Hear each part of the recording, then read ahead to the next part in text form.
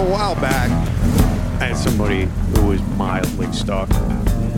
I say mild because it was more threats to stalk than actual stalking, but the effect is the same. It makes you paranoid. And it's more annoying than anything. As the years wore on, they slowed down and eventually got bored. They left me alone. It's humbling in a bizarre way when somebody obsessed with you bails completely on it. Anyway, jump ahead a couple presidential terms. I'm working on a new job writing on an animated show. Our main character is voiced by actor Tawny Newsome. Tawny's hilarious and does what great actors do. They make your script better than it was on paper. We ran in the same circles for a long time, but we never hung out that much, so we finally went out to get a cup of coffee. As we were leaving, I turned pale white because I saw my stalker getting in their car. So I told Tawny, hey, you're not going to believe this, but that person used to stalk me. And Tawny just looked at me and said, okay, cool. What do we do? Should we run? Should we start some shit? My old stalker didn't see me, got in their car and drove away. But I knew that Tawny and I would be friends from then on. Tawny's so charming, she was able to parlay this voiceover job into being the host of the official Star Trek podcast, as well as writing for an upcoming Star Trek show. In addition to hosting her own podcast, Yo, Is This Racist? I'm pumped to have her on the show. We'll be back with Tawny in a minute. And that was FirefightHer. So there's a sad, I guess, like, straight up, I came over and I was like, what kind of movies do you like? What do you want to watch? And you brought up Whoopi. Yeah. And of course, I don't have any Whoopi movies. Why wouldn't you have any Whoopi movies? Because they're too good. They intimidate you. Well, they're a little mainstream. They're huge hits. And most of my movies are like freaky finds. Okay. So I was like, well, have you ever heard of Ruth Bullock? And I was like, no. No, fuck no. And what frequently happens on this show is, here's an example. Like, I was talking to a friend of mine and he was like, doesn't it feel like if you were in Second City in like the 70s, you just became a movie star? Yes. And then when we came around, like that was like, that's long gone. I was like, yeah, well, people already blazed that trail and it's gone and it doesn't now they're exist. Like, do you want to do a prank karaoke show on Quibi? That's what we get now. And so, but people do try to replicate these pathways. So everybody was sure. Whoopi is a phenomenon. Like, yeah. So FirefightHer came out in 1993. FirefightHer came out in 1993, right on the heels of Sister Act, which colossal smash hit. And everybody wanted a piece of that. Everybody wanted their Whoopi. So sure enough, they were like, how can we find another Whoopi? What was her path? They found a woman who was doing a one-person show. She had a darker background than Whoopi's background, because Whoopi was like a heroin addict for a little while. See, I don't even know this, but she had like a drug past. She had a drug problem and in high school. Yeah. That she overcame right. and then did this one-woman show. It got turned into a Broadway show. Oh, you're talking about Ruby now. Whoopi.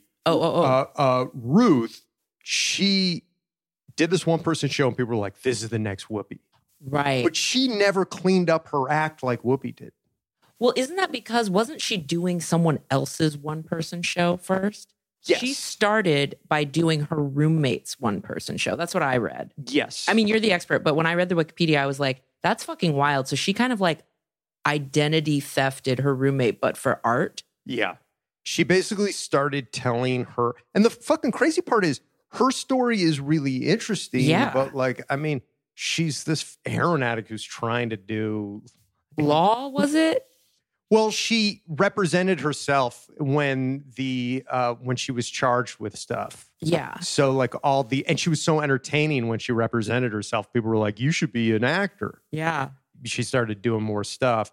But she thought she had to like fictionalize it. And so she started doing like her roommates' plays and shit. Right. And it was like, you need to just embrace what's weird and funny about you. So they had a big like protracted battle over this shit. Yeah. And she's a little bit, Whoopi became a family friendly in the 90s. Like she became family entertainment and Ruth never did. No, she kept the edge. She kept the edge and the smut for sure. The thing about Whoopi that I always loved, okay, Whoopi is the reason why I'm in comedy because of the movie Jumpin' Jack Flash. Mm-hmm. It's because I love a movie where a woman is not supposed to be there. Yes. That's the genre of just like, don't put her there. She's wrong for this. And there's a ton, and that was like kind of Whoopi's thing. And it wasn't just Whoopi.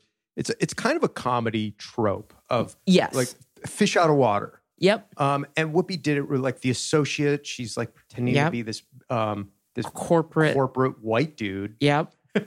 Which is kind of her Mrs. Doubtfire. It kind of is a reverse racially tinged Mrs. Doubtfire.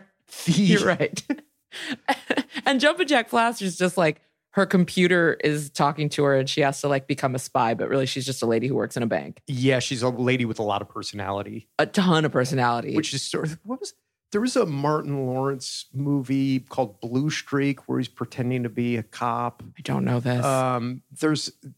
There was sort of a late 90s trend of that went even deeper. Yep. Of I'm not really this. And FirefightHer is basically Ruth becomes a firefighter through a bunch of different circumstances. And not just a firefighter, the chief. She becomes in charge of the fire station, which is a male-dominated world, and she's a lady, and she's black. She's in this small white Pennsylvania town. I guess we can get right into it, but we gotta talk about the elephant in the room.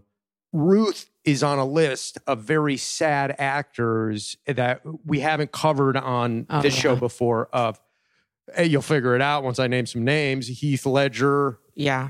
Dr. Pissarium's Emporium, whatever the fuck his movie he was shooting. Did he die during the filming of that? Yeah. I didn't know that. And then they replaced him with like three other actors. Oof. And then there's the Crow, of course, Brandon Lee. Yeah. So Ruth, unfortunately, and when you look on the history of a lot of these movies, there's a lot of dark stories there. A lot of ODs, a lot of, the 80s, the AIDS epidemic. I mean, there's a lot of suicides. And so, unfortunately, they didn't finish this movie with her. Yeah, it should have been her. It should have made her a Whoopi. And I know what people are probably at least thinking. A poor person's Whoopi. There's room for more. Yeah, it could have been a diet Whoopi for sure. I know what a lot of people are thinking. FirefightHer, there was a lot of special effects, a lot of practical effects with the fire. The wild thing is Ruth did not die in a fire. Like, that's what everyone's thinking. Mm. She drowned from one of the fire hoses. Yeah. Which is so ironic. Yeah, it's fucked up. Because how do you drown? Like, if a fire hose is pointed at you, my first thought, and I'm not like a genius, my first thought is step to the right or left. Mm-hmm. Well, she was using, and it slowed her down. And there's something about, I heard that they played a lot of pranks on that set.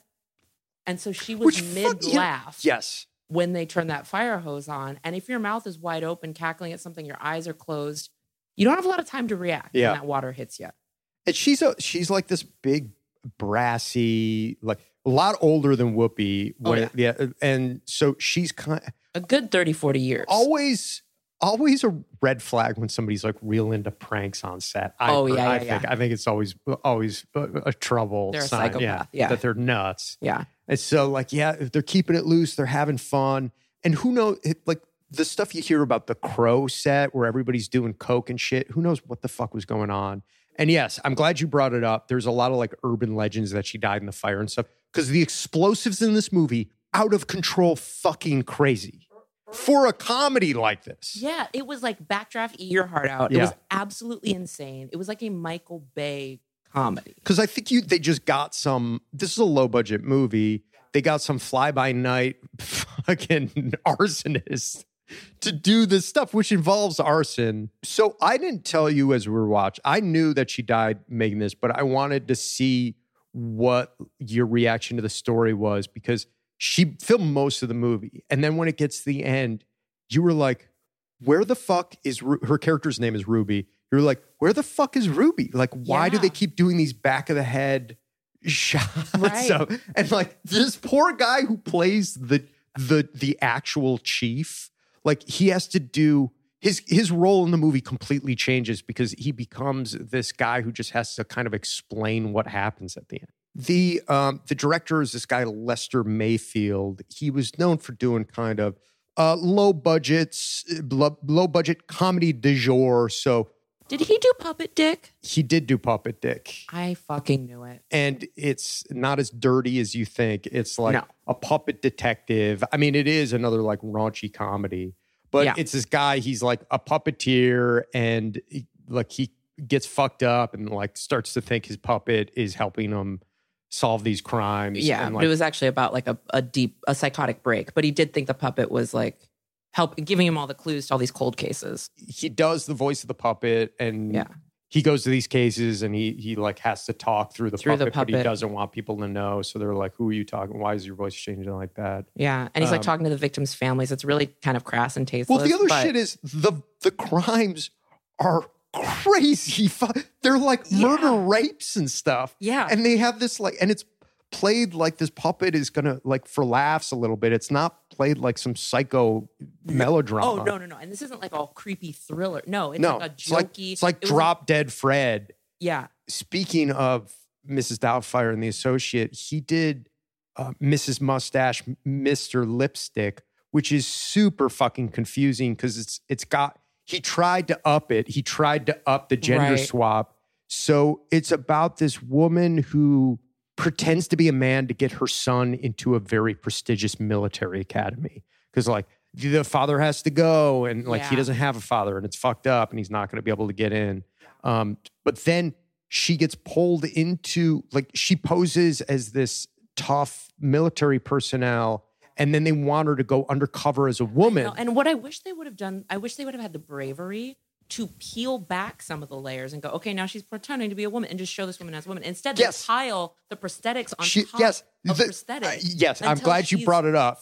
5 feet wide. You would think like, okay, now she's supposed to play a woman. Right. She'll just take the man suit off and be her old person. And they'll be like, hey, you look pretty good in that. You'd think they would play that for laughs. They put another layer of rubber and foam and shit on her. Mask on mask and on mask. You know, Lester was probably pissed because like Ruth Bullock would have crushed at that. So it starts in Philly. So it's like a Pennsylvania-based movie. And it's kind of like she starts in the city. She winds up in the country. And it's a fun intro to Ruby where she's running Ruby's bar. And it's this, she's seen everything, every kind of drunk. There's been women giving birth in there, and she's hauling big kegs of beer in. And guess what? That's a little bit like firefighting work. Kind of, because later she uses those skills to pass the firefighting test later on. My favorite is the scene where she's missing what's the thing you put in the keg to tap the keg? Is it just called a tap? It's a tap. Okay. Well, she's missing the tap, right? And she has to like improvise and find something to tap. And then they call that back later when she can't get the fire hydrant open. Yeah. That's like beautiful storytelling. Yeah. I think we should talk about the writer, Eric Bloom, who he wrote he did mostly comedies. Yeah. He wrote a movie called Plagiargeist about, have you seen that? It's where a woman is being haunted by this kind of like crass and perverted ghost. Yeah. And then she starts writing down what the ghost tells her and it becomes a hit erotic novel. And then the ghost is like, hey, I got way more stories where that came from. And so they strike up like a little partnership. Yeah. But then the ghost is like, look, she's like, I'm going to take 50%. And then the ghost is like, why are you... Well, the ghost wanted 50%. And she's like, you can't spend money. You're a ghost. And this is a huge problem with the movie and probably why a lot of people haven't seen it because a huge chunk of it is negotiations. Yeah. And you're like, this fucking sucks. Where There's like they so get much agents of them just involved like, and it gets like really into the business of publishing. I know. The ghost talked so much about how he was like, not only do I have an agent and a lawyer, like he kept talking about the splits in a way that I was like, this is so in the weeds. Who's watching this? Yeah, it seemed like the writer was just like upset about some deal. Yeah. It seemed like Eric was upset about his agent, frankly. Oh, yeah. And he was just working out his demons on the page here. I still enjoyed it, though, because at the time I did think I was going to go into entertainment law. So I learned a lot. Did you think about going to law school? Briefly. Yeah, I think my dad once told me that I was really good at arguing. So he was like, you should be a lawyer. And I was like, great. Let me have that as a backup plan. But you can't really. What a great backhanded compliment of like, you argue like crazy. Why don't you stop doing this acting bullshit? Oh, I'm full of. Yeah, because we were fully in like a fight. And then instead of my dad like dealing with the emotional situation at hand, he's like, you know what you should do? Go be a lawyer. And I'm like, the way you're twisting my words around. Yeah. And I'm like, you know what you should do? Be a professional, I don't know, distractor. And so some drunk comes in and he's a firefighter in Philly and he's all stressed out. And he's like, I was going to transfer to this small town, but fuck it. I'm going to leave the country. I've had enough fighting fires and I've had enough bullshit. So he's like going to like a Buddhist monastery. Well, because he had a tragedy, which I think that was a beautiful way for them to create this inciting incident. This guy had seen 10 dogs die at once in a blaze and he couldn't save them. Yeah. And that'll fuck with you. So he's giving it up. Yeah.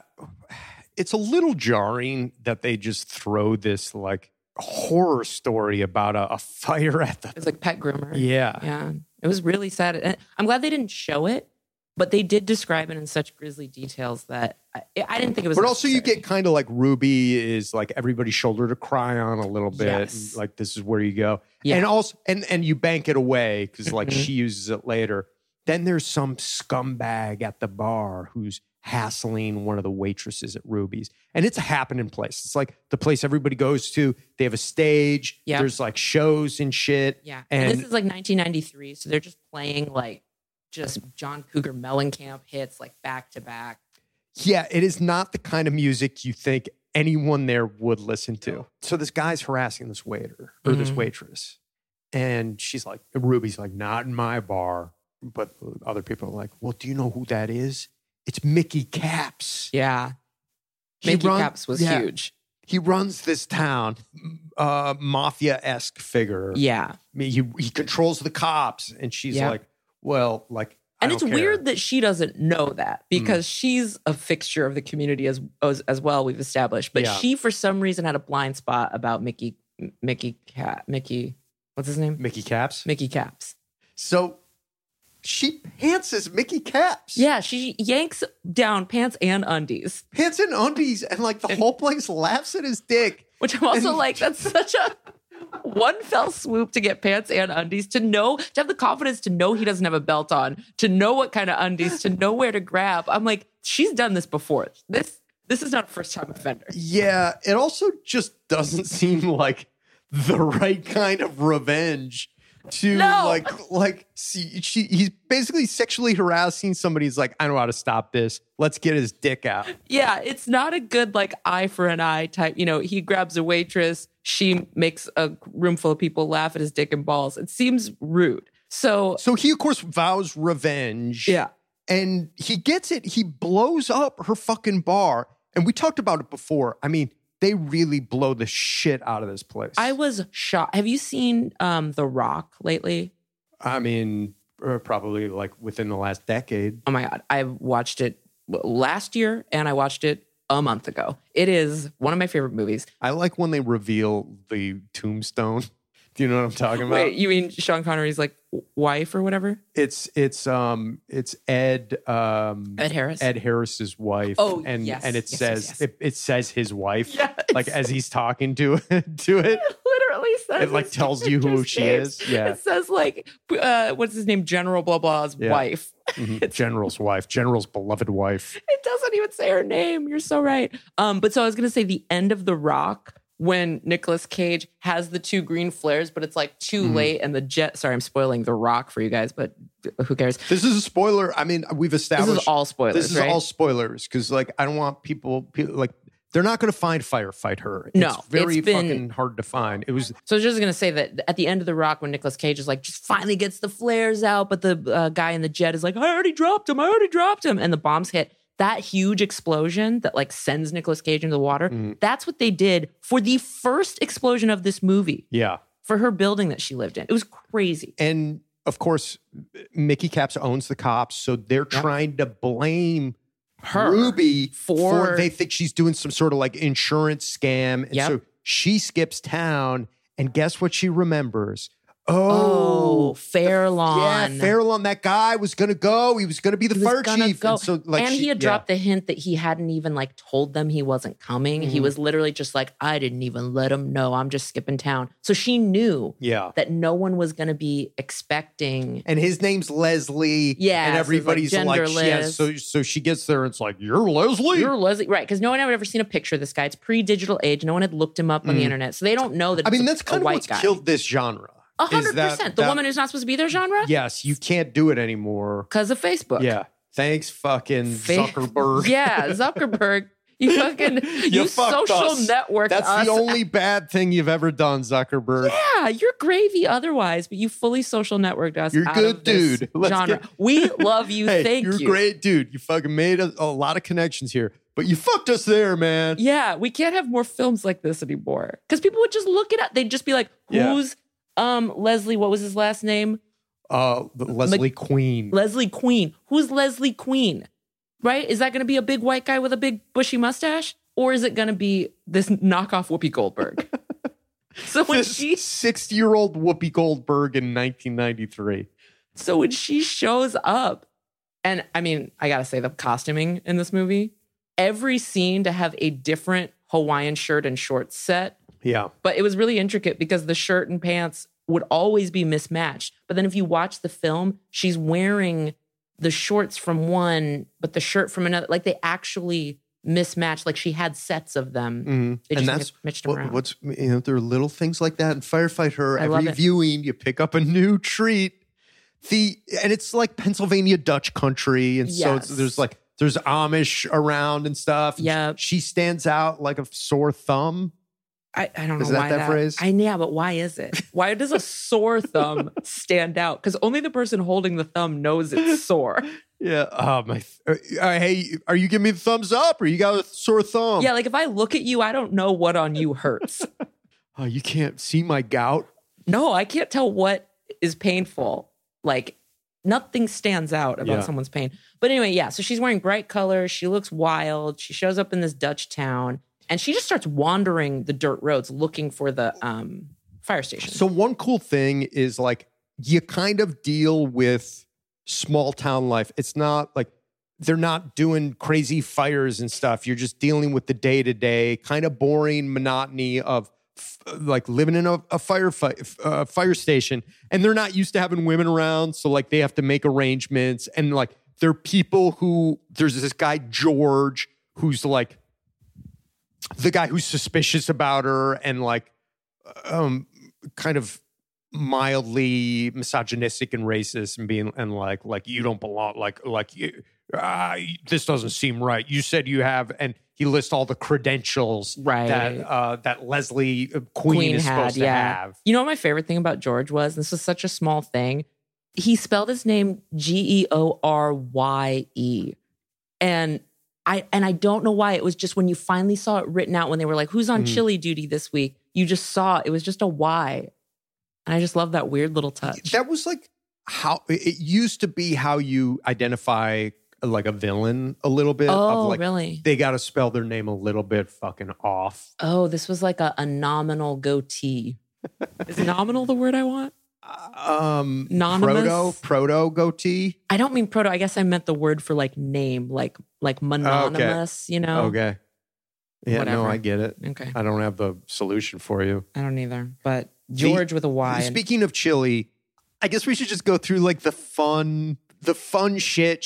Because this is when it becomes a comedy, and it's like she changed. This place sucks. First off, the fire station is a shithole. It's a shambles. It's like Money Pit. It's like nothing. And they're not getting the funding that they need. Everybody's like, nothing happens in this town. Like, why should we? And she's doing a bad job. She's like kind of like kicking up. She's trying to wait things out, like for the heat to die down and figure out what she's going to do next. Yep. So when there's fires and stuff, she's just real blasé. She's like, go. Because, the fire chief is supposed to assign like who goes to fight the fire and for how long they fight it. So she's just given them she's like, I don't know, 30 minutes. And they're like, that's not long enough to fight a fire. Sure. And then it takes a while before she realizes what they do. Like they got to because obviously it's firefighting is this heroic American heroes. Yeah. Like everybody respects firefighters. So they have to have the moment of like, oh, these guys like do really good work. And she has to have a change of heart. And she sees them like help some people out of an old folks home that's on fire. And they're all like lifting up all these old people in. I mean, that's where you realize these actors were not trained as firefighters at all. No, not at all. all. They're doing the equivalent of like holding the dog by the ears with these old people. Yeah, they're just grabbing them real roughshod. What I loved was that she started to realize that all these bigots and racists in the town, they all started to kind of remind her of her friends in the bar. Did you notice that? Mm-hmm. They kind of like coded, because you had like Helen in the bar who was like that sweet old lady, and you could tell that they had such a nice relationship. And then there was a woman in the town, Helene, who called her every slur she could think of at first, but then unexpected, by the way. Unexpected, that's just not in Whoopi movies. No, just a cold bucket of water. It is in some Whoopi movies. Yeah, like, but not this harsh. Where it's in a Whoopi movie, you'll just get like a guy who's like a snooty banker, and she like walks in a sequin dress trying to blend in or something, and he'll be like, "Who's this black bitch?" And you're just like, "Ooh, oof." That feels. It's not the N-word, but it feels like the N-word. Yeah. So that's what Whoopi does. This movie's hard N-words, also hard R N-words, also hard slurs that are not about black people. Yeah. For Ruth, which was so weird. R-word, S-word, F-word, which I was like, I don't think we've established her orientation. No. Why are we? It was like Helene just wanted to grab any slur she could. And I do understand that, like, Ruth Bullock, who plays Ruby, her show was really dirty. So like maybe that's like her like influence of like let's go all the way with this stuff. But it is still surprising. So when she has a change of heart, she like starts using her superpowers, which are showmanship, like organizing, being friendly to the community. So and also her bar sold food. So she's like, she knows food, and she is like, we're going to win the chili cook-off this year. And yep, the chili cook-off thing was inspired. Also the fact that she knew she could eyeball how much liquid could go in any given vessel. Like she could just nail it in one go. And that came from filling all those pints. She's like, I know how we're going to get money. We're going to do a fireman's calendar. Mm-hmm. And so these guys are all, and it gets a little full Monty where it's like, these guys are all kind of nerdy, and like there's sort of this like dumb puppy dog dude, Daryl, who like believes in her, and she's like, Daryl, you got to show off that body. Yeah. And she kind of gets them all loosened up, and they're having fun, and she gets pulled into one where they're all lifting her up. Yeah. And the calendar is a fucking hit. Well, because it's kind of hot. Like they took these actors who looked like absolute reheated leftovers at the start of the movie. But then once they like trained them how to like pose and they greased them up. Reheated leftovers, by the way, is like all my movies. That's like this podcast, basically. Did you think of that for a name? No, I wish I had. Well, it's all time. You can go back. Yeah, I might as well change it. We haven't even talked about the love interest in this thing. Because once she starts trying to train them up, you realize that like this whole time, that dude, what was his name? Rocky, had been like trying to woo her this whole time. He's like, she kind of has a secret admirer a little bit of like, or not so secret. He's like doing little things for her. Yeah. He killed that chicken for her and left it on the front because it's country. It's like country living a little bit, which is almost non-realistic, but like, yeah, he's like, this will make a good stew. And he's almost like... You can feed them boys in the firehouse. And she's like, this is serious. This man's going to kill me. It seems like psycho shit, where it seems like voodoo shit. He's leaving like fucking There was a little bit of chicken. Santeria too. That turned in the third act with the Santeria. I was like, what is happening? What is this guy thinking? And so he's like, And you're like, okay, this guy's really supporting the firehouse, and he's like advertising. He's like really proud of her calendar and stuff. Yeah. He kept coming by with a different addition to an insane chest piece tattoo that said, because you remember, they think her name is Leslie Queen. So he has her face and it says, "My Queen Leslie" over it. And he keeps like, adding to it. Oh, no, because it's like, that isn't even not my name. No. Now, of course, the calendar goes the Bananas. 90s equivalent of viral. Yeah. And who sees it? Mickey Caps. Yep. And he's like, that's where she fucking went. That woman who pantsed me. And he says it in a much worse way. Yeah, he says it with like a grit to his voice that tells you he's killed before. Yeah. And it's crazy that there's like these like mob-connected developers, and that was such a telltale like bad guy thing. Yeah. And now we're just cool with it. Now we just have to live places. Yeah. So we're just like, well. Yeah. Well, yeah, that's it. I guess the people who, yeah, it does seem like we've shifted away from really who we should be mad at. The archetype seemed a little bit more correct, like of as far as villains go, and now everybody's a little confused about what they should be. Yeah, now our villains are like, this man wants to build an island where everyone's genetically modified, and we're like, well, what about? It's an island not near it's not near China. It's somewhere. Right. It's like there's no bad guy. It's like always like and he's got a computer that's bad. So all hell, like her whole fucking plan falls apart. And then Chief Rourke shows up. This is Elliot Flynn, and this guy always plays sort of an authority figure. Now, I know for the women listening or for the people who like men listening, everyone had a crush on Elliot Flynn. Everyone. There was something. He's like a chiseled, but like a kind of kindly, patriarchal. Yeah. But he also, do you notice, and I don't know if this was from his equestrian accident a long time ago, but he always walked in figure eights a little bit. So or like Tawny's in an S referring curving. to like he had a lot of cowboy roles back in the day. Yeah. And yeah, he fell off a horse and it was his fault. Like he takes like the fault for it. Well, he was drinking a fucking smoothie on a horse. And the one thing you don't do is you don't eat or drink on a horse, because if you drop any piece of it, that's a confusing texture to hit. Imagine smoothie just hits the back of your neck and you don't know what's going on. Yeah. So that horse threw him 3 times in one day. Yeah. And a lot of people blamed him for getting back on that same horse that had thrown him twice. But I kind of respected it. I do too. Because most people would give up and develop a fear of horses. Or get a different horse. And honestly, if you've ever been around somebody who's had a horse problem and is afraid of a horse, they're fucking annoying to be around. Have you ever had a horse problem? Me, I've never had, but I know a shitload of people who have a horse problem. I have had a horse problem. Where you're like afraid of them? No. I grew up riding horses. Okay. But I had a problem in that I would... Oh, I did have a horse problem. What was your horse problem? Okay, interjection. I want to hear yours, but no. I asked. Go ahead. I went to Colorado for my aunt's wedding, and I'm from fucking Buffalo, so we don't have like horses and shit around. Like I grew up in the city, and now this is my first time in the West. We go on this horseback riding through like some mountainous path, and I'm a kid. I'm a little kid, and they give me. Her name was Old Lady. That was my horse. Horse names are the greatest because their name on their papers are such fucking shitty amalgamation of puns of like who their sire was and shit. So it's always like Lacey's Timekeeping or whatever. But then they just call them like a pet name, like Old Lady. This is Old Lady. This is our old passive horse who like doesn't want to do this anymore. Let's put the kid on this because she's half dead and she'll be like an easy horse.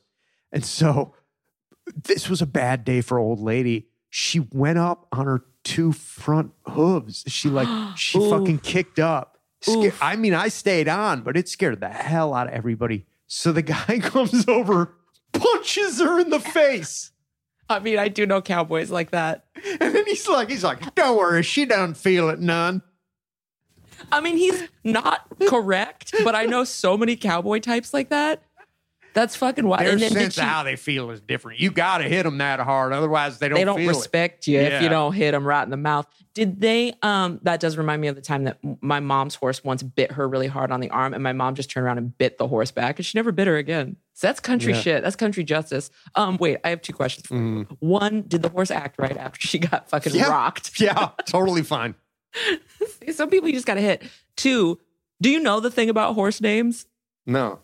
The briefest tangent. So, like, imagine you get on a horse and they say her paper name, like her like registered name, is like Money in the Bank. And sure, she's called like Money in the Bank, but everybody calls her like Money or Mimi or whatever because they have like a nickname.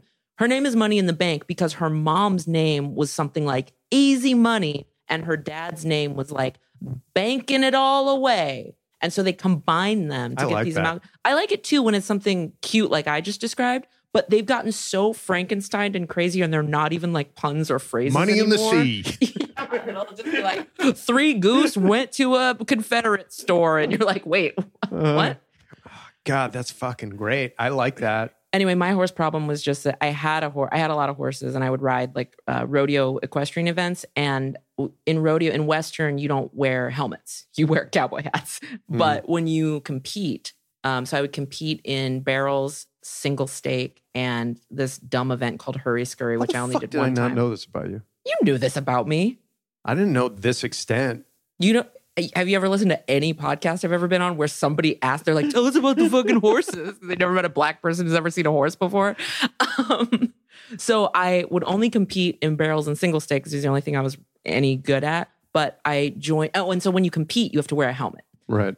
And so when I joined this one competition to do my barrels and my single stake, which me and my horse, because not just you have to be good at it, the horse has to be good at it too. They also said, well, for this category, you also have to do Hurry Scurry. And I was like, what the fuck is that? So Hurry Scurry is like a little horse obstacle course, and there's little teeny jumps and shit. And like in English riding, those horses are trained to do those jumps. You're used to it. You wear helmets, whatever.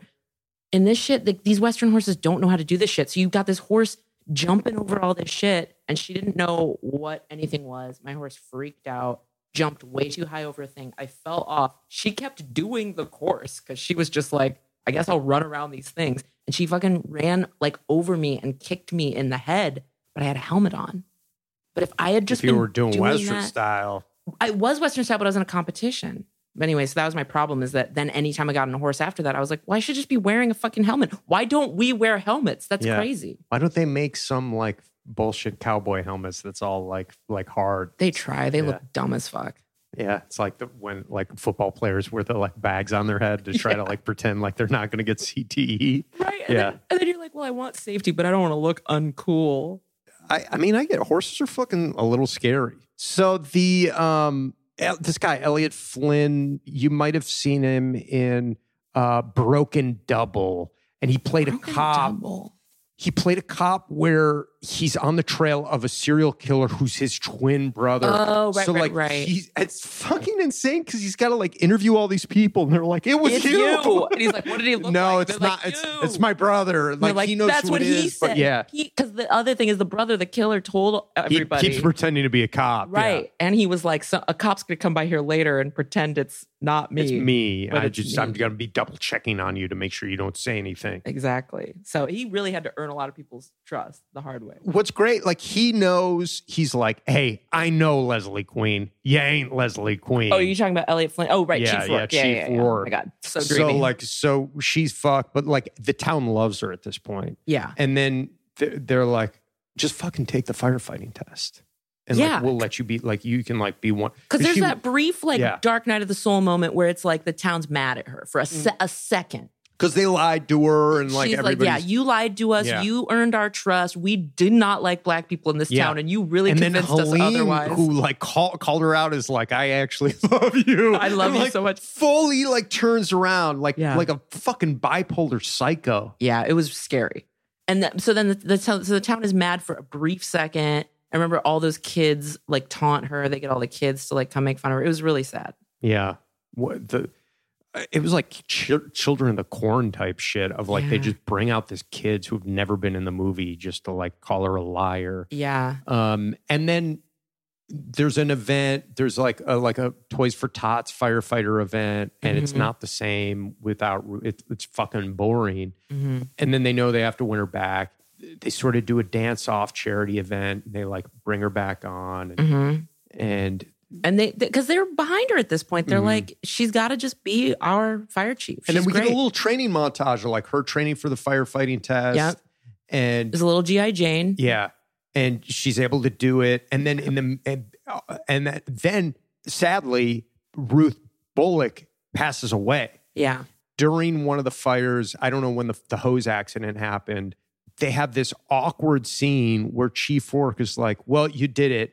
Now you better wear this fire helmet like the rest of the time you're here to prove your accomplishment. So they get a body double with this giant fire helmet on. And so it's like a lot of stuff like back of her head. And they have to, then like, because it doesn't really make sense anymore. And the movie really falls off without her. But like they investigate, like since they're all firefighters, they know, they put together like, oh, she didn't blow up her bar. They exonerate her with their firefighting. And like Chief Rourke like knows because he's like an investigator and that's what he was doing like out of town. But what was wild is because they had a body double but no voice double, like all of this exposition is happening from other characters' mouths. And so when they're like, you didn't blow up your bar, somebody else is next to her with an arm around her being like, she's so happy you figured that out. She cannot stop. And I'm like, why is everyone speaking for her? It's so weird. She becomes a mute. And it's like, it turns into like a point of view, like where. Yeah, like we're just seeing through the helmet as she's walking to, and all you hear is breath. Like you just hear her breathing. And they tried to make it kind of cinematic, so I appreciate the big swing, but. I'm just glad they released it. I mean, they could have. They probably shouldn't have. You know, to honor her, and it's one thing. There's so many sad stories that I come across in a lot of these movies. I like that the attempt that these people made. They're trying to make art. They're trying to do something to entertain us. Yeah. And you just got to put it out there. You don't want to bury that shit like a Batwoman or something. I guess if it was me, I'm trying to think. Like if I was Ruth and I drowned by fire hose in the middle of my big mainstream movie, would I want them to release that movie? I don't know. Helene calls her so many slurs. I don't know if I need that to be my like your legacy. Yeah, I don't know. I don't know what I would want. Well, I wish Ruth could tell us. I know, but it's good that we have you saying this in case you ever drowned by a fire hose. Yeah, I'll know not to. I'll like pipe up and be like, well. I mean, it depends on what my last work was. Okay. Like as of right now, my last on camera job, you can release that. Okay. If I'll text you and let you know after I complete a job. Yeah, let me know. If I die, don't let them put that one out. This is good for both of us to have. Like, I'll let you know. Yeah. I would say the odds are I'm gonna not be cool with it. Not be cool with someone releasing whatever the last thing you were in was. The next thing you do, you plan to not be proud of? If I die by fire hose before this episode comes out, I want it released. How about that? Wait, we doing podcasts too? Yes. There's a bunch of shit you cannot release if I die by fire hose right now. And that's this week's show. Big thank you to Tawny Newsome. Give her podcast, Yo, Is This Racist, a listen.